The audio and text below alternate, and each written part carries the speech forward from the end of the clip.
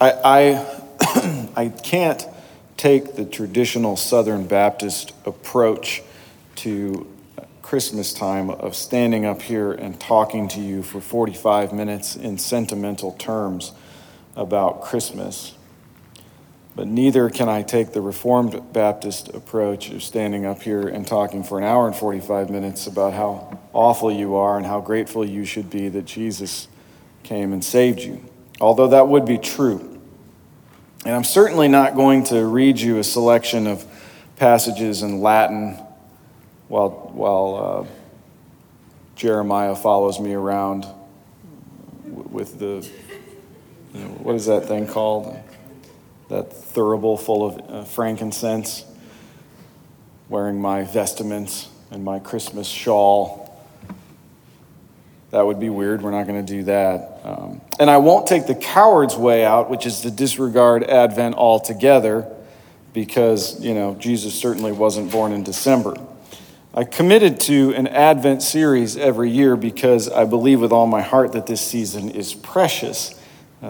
Then the onus is on me to prove to you that what I'm convinced of in my heart is right. The practice of stopping at the end of every calendar year and commemorating the coming of Jesus is nowhere commanded in Scripture. It's one of those traditions.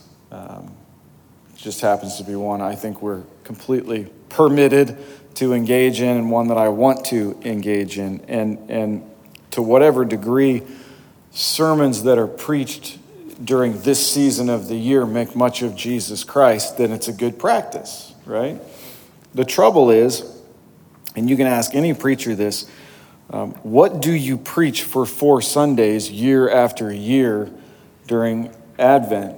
And this being really only the second time I've ever done it, I feel like I shouldn't be struggling to find a series of messages to preach, and I'm not. This is a really long intro basically to say that if you don't commit yourselves to saying amen occasionally while I preach, I interpret that as disapproval. So I'm putting it on you to keep me encouraged as I'm preaching, but don't fake it. Okay. 2 weeks ago, we heard a sermon about the theme of hope. And what we did was we started in Romans 8, and we saw where Paul says in Romans 8 that the creation, all of it, was subjected to futility because of the fall of man into sin. But the interesting thing of note is that he says he subjected creation to futility, but he did so in the framework of hope. So while there's futility, God wove into that futility hope. All of creation is hoping for something better than what it currently experiences. So in order to kind of buttress that reality as we enter the Christmas season, what I did was I looked at 3 things that turned into 6 things that really is 9 things if you think about it correctly. So what we looked at was the fact that God encourages hope in his creatures, that he fans the flames of hope within us in spite of the difficulties of life. And the examples that we looked at, there were 3. This is getting us to 6. There was Hannah, David, and Mary. We saw how God encouraged hope in their hearts. Hannah, of course, the mother of Samuel, the first prophet. David, of course, the first righteous king over Israel. And Mary, the mother, the human mother of Jesus Christ. We saw, second, how God fans the flames of hope in his people. Hannah is told her prayers will be answered, which is something that we often experience, our prayers being answered, right? David is told that his guilt is forgiven, even though he continues to endure the consequences of his sin. He doesn't live under the judgment of God for it anymore. And Mary is told she is favored by God. So that was the how. So we had the 3 people. We've got 3 things. We've got that, we've got how, and then we've got where this happens. Hannah was given hope in the midst of her shame, the shame that she bore because she was barren. In her culture, that was equivalent to being a sinner. Just nobody knew exactly what it was that you had done.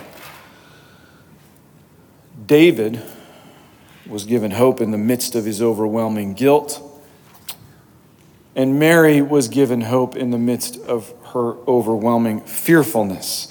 Woven through all three of these examples was the truth of Jesus Christ, how he bore shame so that we could have hope in the midst of shame, how he bore our guilt on the cross at Calvary so that we could be cleansed of our unrighteousness, and how he stood steadfast while the Father turned his face away so that we might never have to fear leaving this life and going into the one to come separate from our Creator. So it was making much of Jesus. I just took a roundabout way to get there. Okay. I prayed at the end that our congregation would be fully surrendered to Jesus Christ, whatever our circumstances. Last week, we ventured into Isaiah 57. The first thing we saw in Isaiah 57 was how closely the culture in Isaiah's day resembles the culture in our day. I'm not going to rehearse all of that. We don't have time. Suffice it to say, evil everywhere. And I likened this evil to a clanging noise, just constantly beating us down with incessant clanging, which goes against what we want to experience and what we feel is glorifying to God.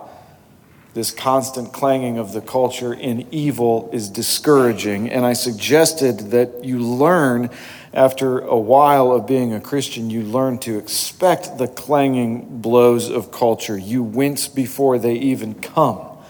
Anxiety rises up in your heart as a result of them. Then we turned away from the telescope that we had on our culture, and we looked instead into the mirror of Scripture and saw for ourselves how we aren't a lot different than the society we detest.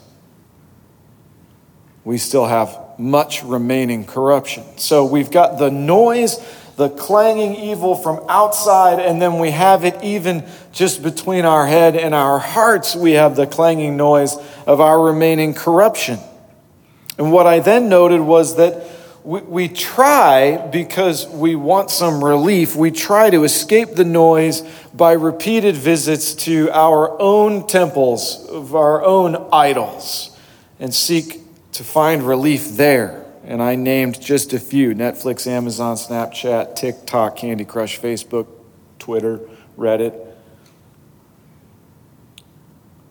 And that, I realize I'm 42. There's probably a new app that all the kids are on that I don't know about. I'll find out soon enough if I didn't mention it. I left out alcohol, cannabis, prescription drugs, and pornography. Seems like those never change. And none of those things quiet the racket. They'll distract you for a little while, but they don't get rid of it. None of these things gives us the peace that we so desperately desire. We didn't stay there. We saw in verse 15 in Isaiah 57 how God condescends. And you can't help but realize that this ultimate condescension of God is seen in how he wrapped himself in human flesh and became a baby on Christmas Day. Like, that's condescension. To leave glory in the incomprehensible riches that he enjoyed there, where he needed for nothing, and come here is condescension. God dwells in a high and holy place. This is Isaiah 57:15. And with him who is contrite and lowly of spirit, to revive the spirit of the lowly and revive the heart of the contrite. Contrite meaning full of regret, meaning remorseful, guilt-ridden, ashamed, and afraid. God wants to revive you. I'm not making those things up. They are in here. It's what he says about himself. And the way that he does it is through Jesus Christ. So we go to Luke 2 and we see the shepherds out in the field, and the angel shows up and he announces to them, hey, don't be afraid. I bring you good news of great joy, which will be seen in this baby that you'll find in a manger wrapped in swaddling clothes. That will be a sign. When you see that baby in that manger wrapped in those swaddling clothes, that will be a sign for you that there is to be peace on earth among those with whom God is pleased. Peace, like hope, can only be found in the person and work of Jesus Christ. So what I'm suggesting is that we have to gaze periodically at these moments leading up to and including his birth, because peace could not exist, hope could not exist, and today's theme couldn't exist without him coming. Today we look at an even more distant theme. Joy. Joy is the emotion evoked by well-being, success, or the prospect of obtaining what one desires.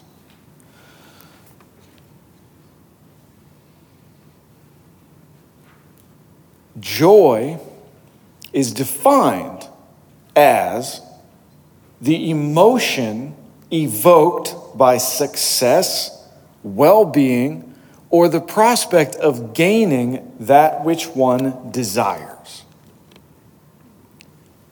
According to the dictionary, joy might only exist when circumstances allow it to. Habakkuk 1. The prophet Habakkuk was a man deeply desirous for God to be honored in his own culture.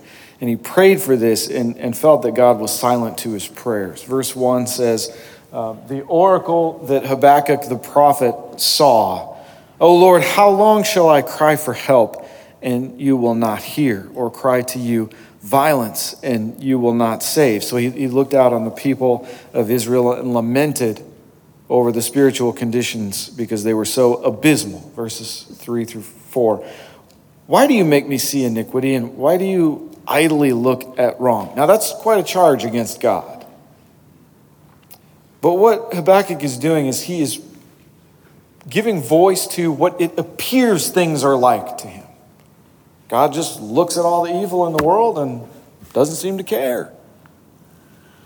Destruction and violence are before me. Strife and contention arise. So the law is paralyzed and justice never goes forth. For the wicked surround the righteous. So justice goes forth perverted. Destruction, violence, strife, and contention arise. The law is paralyzed by these things, and therefore justice cannot move. It is restricted from moving. Ultimately, then, justice is perverted. This is how Habakkuk sees his country. God replies in verse 5. Look among the nations and see, wonder and be astounded, for I'm doing a work in your days that you would not believe if I told. For behold, I'm raising up the Chaldeans, that bitter, hasty nation, who march through the breadth of the earth and seize dwellings not their own. They are dreaded and fearsome. Their justice and dignity go forth only from themselves. Their horses are swifter than leopards, more fierce than the evening wolves. Their horsemen press proudly on. The horsemen come from afar. They fly like an eagle, swift to devour. They all call for violence, all their faces forward. They gather captives like sand. At kings they scoff. At rulers they laugh. They laugh at every fortress, for they pile up earth and take it. And they sweep by like the wind and go on. Guilty men whose might is their God. All right, so we'll take just a brief break from Habakkuk and let me comment on what we've just read. God is working even when we think he's not. That's first. Second, God uses whatever he wants to accomplish his ends, his purposes. So those are the two things. God is working even when we think he's not. That's one. And his purposes can be accomplished through things that we can't even conceive he's using to accomplish his purposes with. There will be, thank God I don't stand up here as a 27-year-old imagining these things to be true, but as a 42-year-old who knows these things now to be true. Otherwise, I would have no right, I think, to say it, although it would still be true. There will be times when you think not only is God silent, but he is opposed to you. There will be times when no matter how hard you try, you reap dust and ashes. There will be times when the diagnosis does not change, the job offer does not come, the car won't start, the loved one won't get better, the righteous are imprisoned, sometimes the wicked do prosper at your expense. Sometimes it seems like there's absolutely no justice, but none of those things means that God is not at work. Our circumstances can be breathtakingly painful. Amen? And none of that makes for joy in our hearts. It doesn't. It's okay to be honest about that. But none of that means that God is unaware or absent. Back in Habakkuk verse 12, Habakkuk hears God's plan and he doesn't love it, right? Are you not from everlasting? Like, it's almost like he's saying, do I need to say this? I'm talking to the omniscient, omnipotent, all-knowing God. Are you not from everlasting, O Lord, my God, my Holy One? We shall not die, O Lord. You've ordained them as a judgment, and you, O Rock, have established them for reproof. You who are of purer eyes than to see evil and cannot look at wrong, why do you idly look at traitors and remain silent when the wicked swallows up the man more righteous than he? You make mankind like the fish of the sea, like crawling things that have no ruler. And then he brings others of them up with a hook. He drags them out with his net. He gathers them in his drag net, and he rejoices and is glad. So what does he do? He sacrifices to his net and makes offering to his boat. For by them he lives in luxury and his food is rich. If he then is to keep on emptying his net, is he then to keep on emptying his net and mercilessly killing nations forever? Verse 1 of chapter 2. I will take my stand at my watchpost and station myself on the tower and look out and see what the Lord will say to me and what I will answer concerning my complaint. All right, lots to talk about. Habakkuk would prefer God use a different means to accomplish his purposes. Fair enough? All right. We're going to lose this because it's going to be a few minutes, and I think everybody's being blinded by it. You can't see me as well.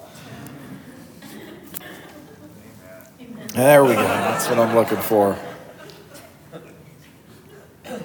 Habakkuk would prefer God use a different means to accomplish his purposes. Here's why. The Babylonians were merciless, indiscriminate conquerors. If the Babylonians are turned loose on Israel, that's the Chaldeans, interchangeable, Chaldeans, Babylonians. If the Chaldeans are turned loose on Israel and they do just what's in their nature to do, the result will be horrifying for Israel. And Habakkuk realizes this. So the question that he has is, how is that better than what's already happening in Israel? How's that an improve?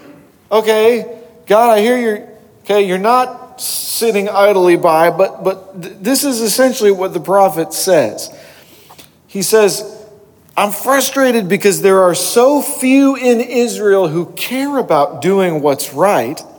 Most are engaged in breathtaking immorality. So he prays and he says, God, why does it seem like you're indifferent to the evil happening all around? Don't you care? Don't you want to intervene? And God answers, revealing to the prophet exactly what he has planned to do. I'm sending the Chaldeans to conquer Judah. Habakkuk is shocked. The Babylonian Empire is far more evil than the evil I was just complaining about in my nation a moment ago. At least among those in Israel, there are a handful of people who regard your law and keep it. Why would you subject them to judgment by such an evil nation as the Chaldeans? Now, don't miss this.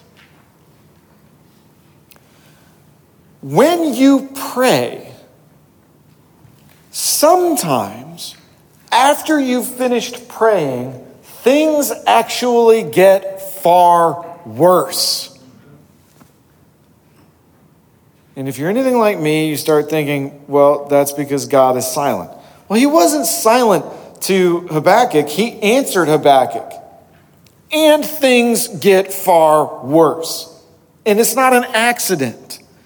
Habakkuk's circumstances do not improve one whit as a result of the answer that he gets back from God. They get worse. He finds out that the news is worse than he realized. Many times, this will be the case for us. The hits just keep on coming, don't they? None of us find that makes for joy in our hearts. I prayed and things got worse. That does not make for joy in my heart, but none of that either means that God is unaware or absent. You prayed, things got worse. It's not that he's unaware, and it's not that he's on vacation. Chapter 2, verse 2, the Lord answered me, write the vision, make it plain on tablets so that he may run who reads it. For still the vision awaits its appointed time. It hastens to the end. It will not lie. If it seems slow, wait for it. It will surely come. It will not delay. All right, this is a little bit confusing because we want everything to be linear and chronological, and sometimes it's not. What's happening here is, remember, Habakkuk responded to God's response, and he's like, what? And God says, relax. Don't worry. What I want you to do is write the vision that I just gave you on billboards so that people can read it and start running for their lives. Now, while Israel is running for their lives, and it seems like that's never going to end, and this torment is never going to stop, I want you to know, Habakkuk, it will end. It's not going to last forever. If it seems slow to end, wait. It's coming. The end's coming. Now, I look around our world, and I'll admit, not at Target, or not at the diner, and not really even so much at work on a day-to-day basis. I admit it. You got to lift up a few rocks and look underneath them. But you will find, as you look out in the world, there is evil being gotten away with everywhere. Gotten away with. None of that makes for joy in our hearts, right? Verse 4, behold, his soul is puffed up. It is not upright within him, but the righteous shall live by his faith. I labored when this popped into my head yesterday as I was banging out this outline in my own head and heart, like, should I say these things or not say these things? But they're here, so I'm going to say them because I think that's what God has ordained. I have heard this verse, Habakkuk 2:4, preached, isolated, partly because it's in Romans 1, Galatians 3, and Hebrews 10. But I've heard it preached isolated in a somewhat negligent and narrow point of emphasis is made. And this is, like, basically this is how it works. The righteousness of humility is emphasized. And that sermon would basically be about how evil pride is and how righteous the humble are. A God is thereby made out of humility, and Christians are exhorted to bow and scrape in order to prove their mettle. My issue with that emphasis is that I'm never quite certain who we're supposed to be bowing and scraping to. I know this: if humility doesn't display itself in your interactions with other people, I dare say it's false humility. And preachers sometimes love to emphasize their humility before God, lest anyone notice their lack of it before anyone else. That may seem like an unnecessary tangent and like I'm grinding an axe. I'm not. I just think that some of you have heard the same sermons, and I want to correct a little bit. When God says, "As for the puffed up one, his soul, it's not right within him," there is a context to that remark. This passage isn't about the importance of humility. It's not. There are other passages that talk about that. This one tips its hat to the concept, but that's not what the Lord is trying to accomplish with verse 4. This is a passage about the possession of peace, hope, and joy in the midst of impossible circumstances.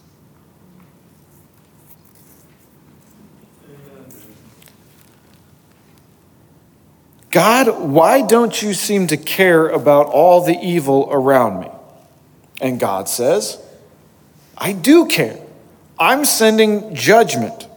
The nation is going to get obliterated. Oh. Why would you do that? That doesn't help, because I and those like me will get caught up in that judgment. So that's worse, right? I mean, I'm glad you answered me. I appreciate that, like, now I know you're not indifferent, but the plans you have are going to devastate.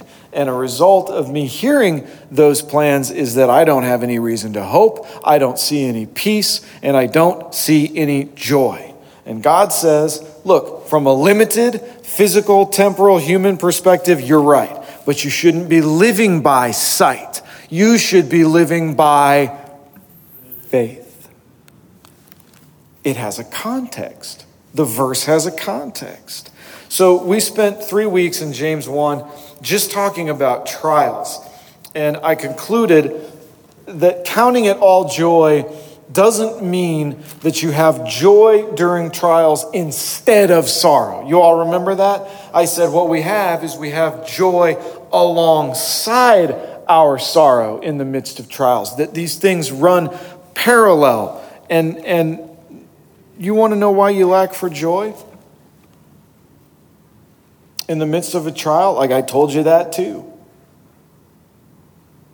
How are we supposed to, what was it he said? How are we supposed to view our trials? There was something. Oh, we're supposed to view them in supernatural light, on supernatural grounds. Which means we have to walk and live not by what we see and not by what we hear and what we experience, but by what has been promised and proven in the gospel. So I judge my situation, whatever it is, on the basis of an empty cross and an empty tomb. Remember? Yeah, politicians are getting away with it. I'm not going to name a name lest I lose half my audience. Whatever one you have in mind, you're right. They're getting away with it. Corporations, Whichever one. You're right. They're getting away with it. Yes, immoral people rule the airwaves. Yes, drunkenness and drug abuse is decimating our communities all over the United States. Everything is terrible. You're absolutely right. But don't worry, our country will get annihilated by one of our enemies.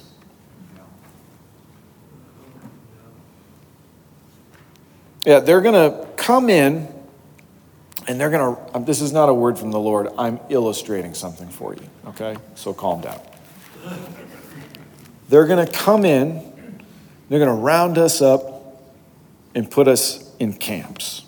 They're going to take your retirement, all of your possessions, and put your kids to work in their factories. They're going to slaughter everyone who resists them, especially kids that talk in church while I'm preaching.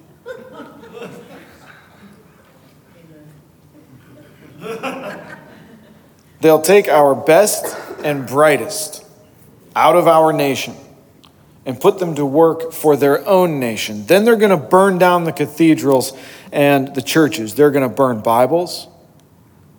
They are going to ransack seminaries and Bible colleges. Then they're going to burn down the Capitol. They'll sink the Navy. They'll destroy every Air Force and Army and Marine base. They'll destroy the space program.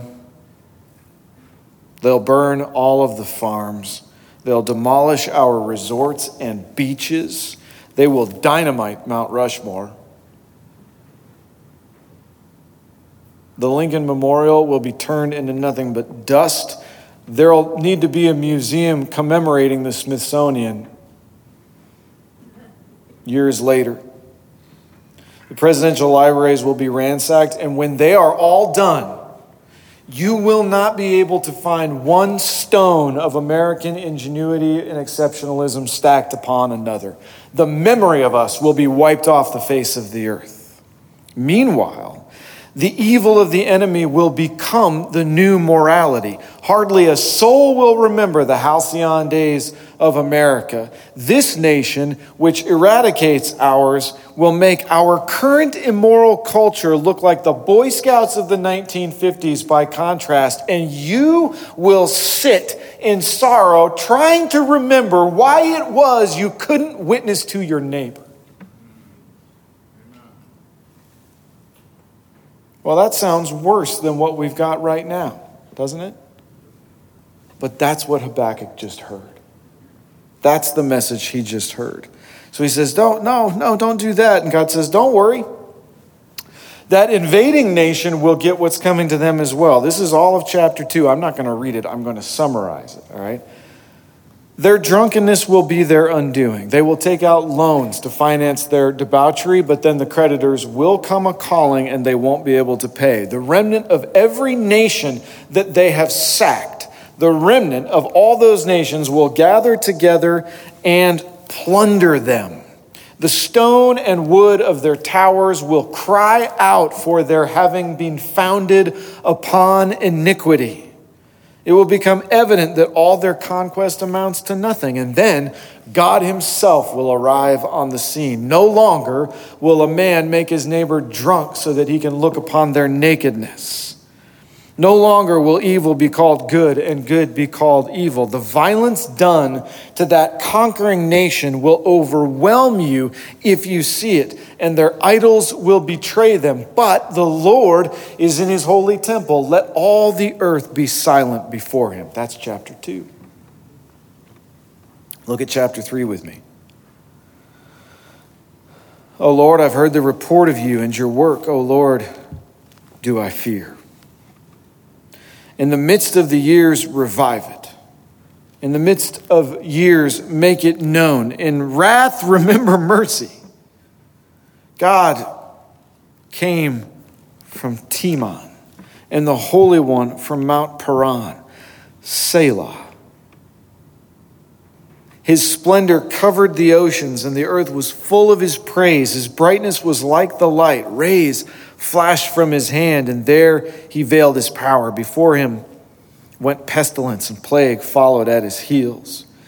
He stood and measured the earth. He looked and shook the nations. Then the eternal mountains were scattered.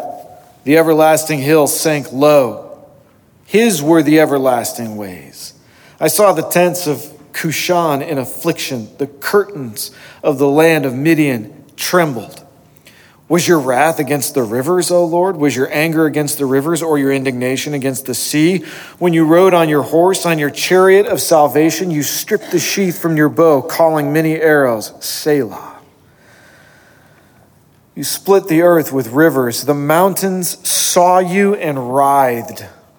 The raging waters swept on. The deep gave forth its voice. It lifted its hands on high.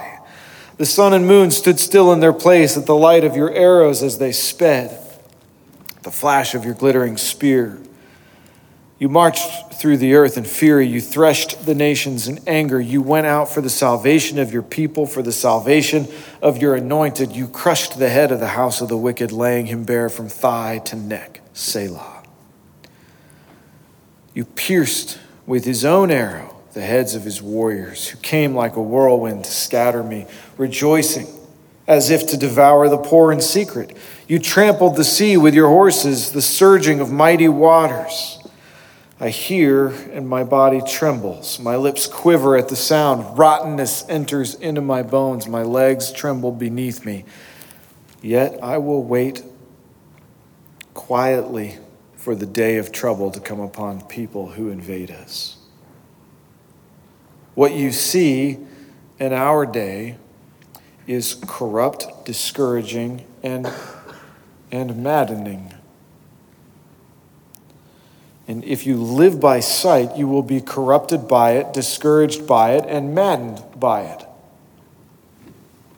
We don't live by sight, we live by faith. And those reminders bring us yielded peace. I'm not looking at you, Grace. Don't get nervous. Just looking at the party going on behind you there.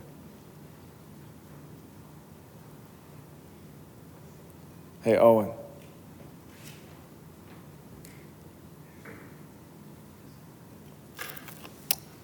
Those reminders bring us to a place of yielded peace. All right. Verse 17 of chapter 3. Look right at it.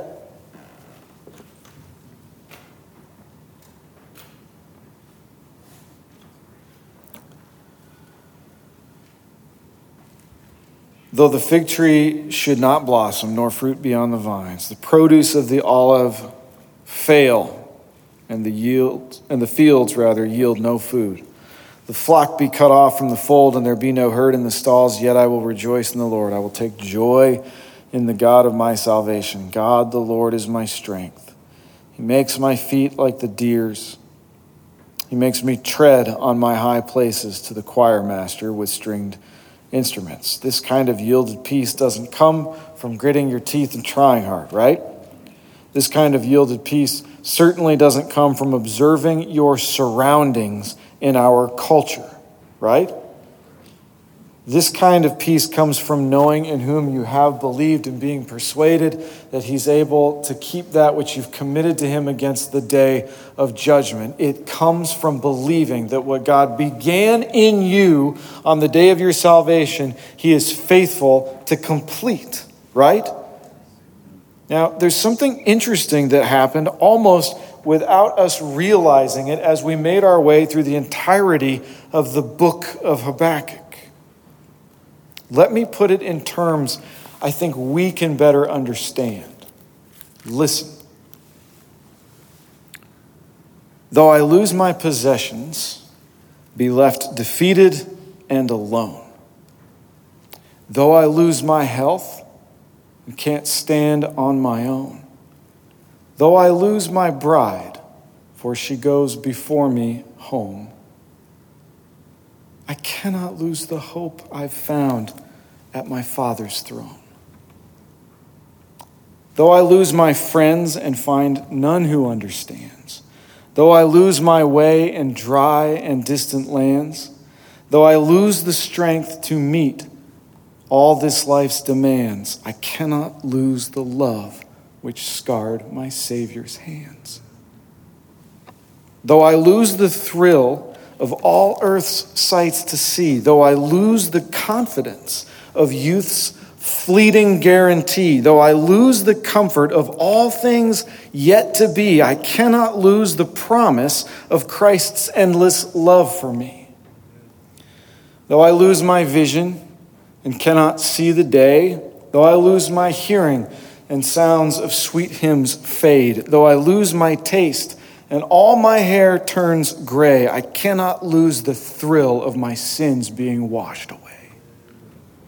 Though I stand before you, deserving endless blame, and lay no claim to righteousness, for all my deeds are shame. Though I've done so little, you love me just the same, and none can steal the joy I've found in Jesus' name. You see, Habakkuk ends with a song. He hears this awful news, the truth about what's coming next, and he starts singing all of chapter 3. You caught it because it had the Selahs in there, right? The promise of God that he would right all wrongs, destroy all sin, and make all things new. That promise has its ultimate fulfillment in a manger on Christmas Day.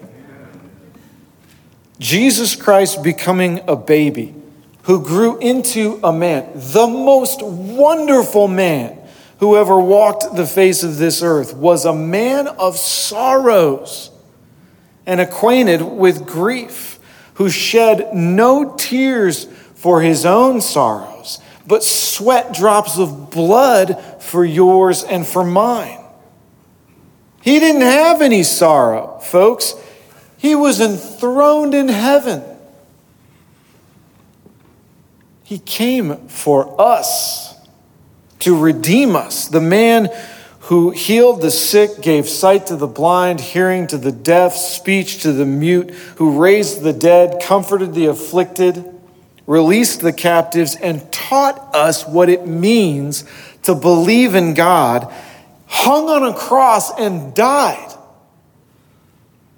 so that we might be his most prized relationship. While he hung there, he lost his most prized relationship. I don't know exactly how that happened, but I know that something in the relationship between the Father and the Son changed, for Jesus cried out, and it wasn't just hyperbole. My God, why have you forsaken me? For you, that's why. That you might have joy alongside the sorrow that you endure in this life. Though you lose all those things I mentioned in that poem, you can't lose his love. You can't lose his affection. You can't lose his promise. You can't lose the work that he did to secure your redemption. You can't lose being in the grip of his unchanging grace. You can't lose those things. And that should give us joy no matter what else is going on. Though he slay me, even in the midst of profound sorrow, we can have real joy. Habakkuk is offered, listen, no comfort. None. He is told things will go from bad to worse. Yet, his oracle ends with a song of joy because he was living by faith. So, Jesus, on the night that he was betrayed,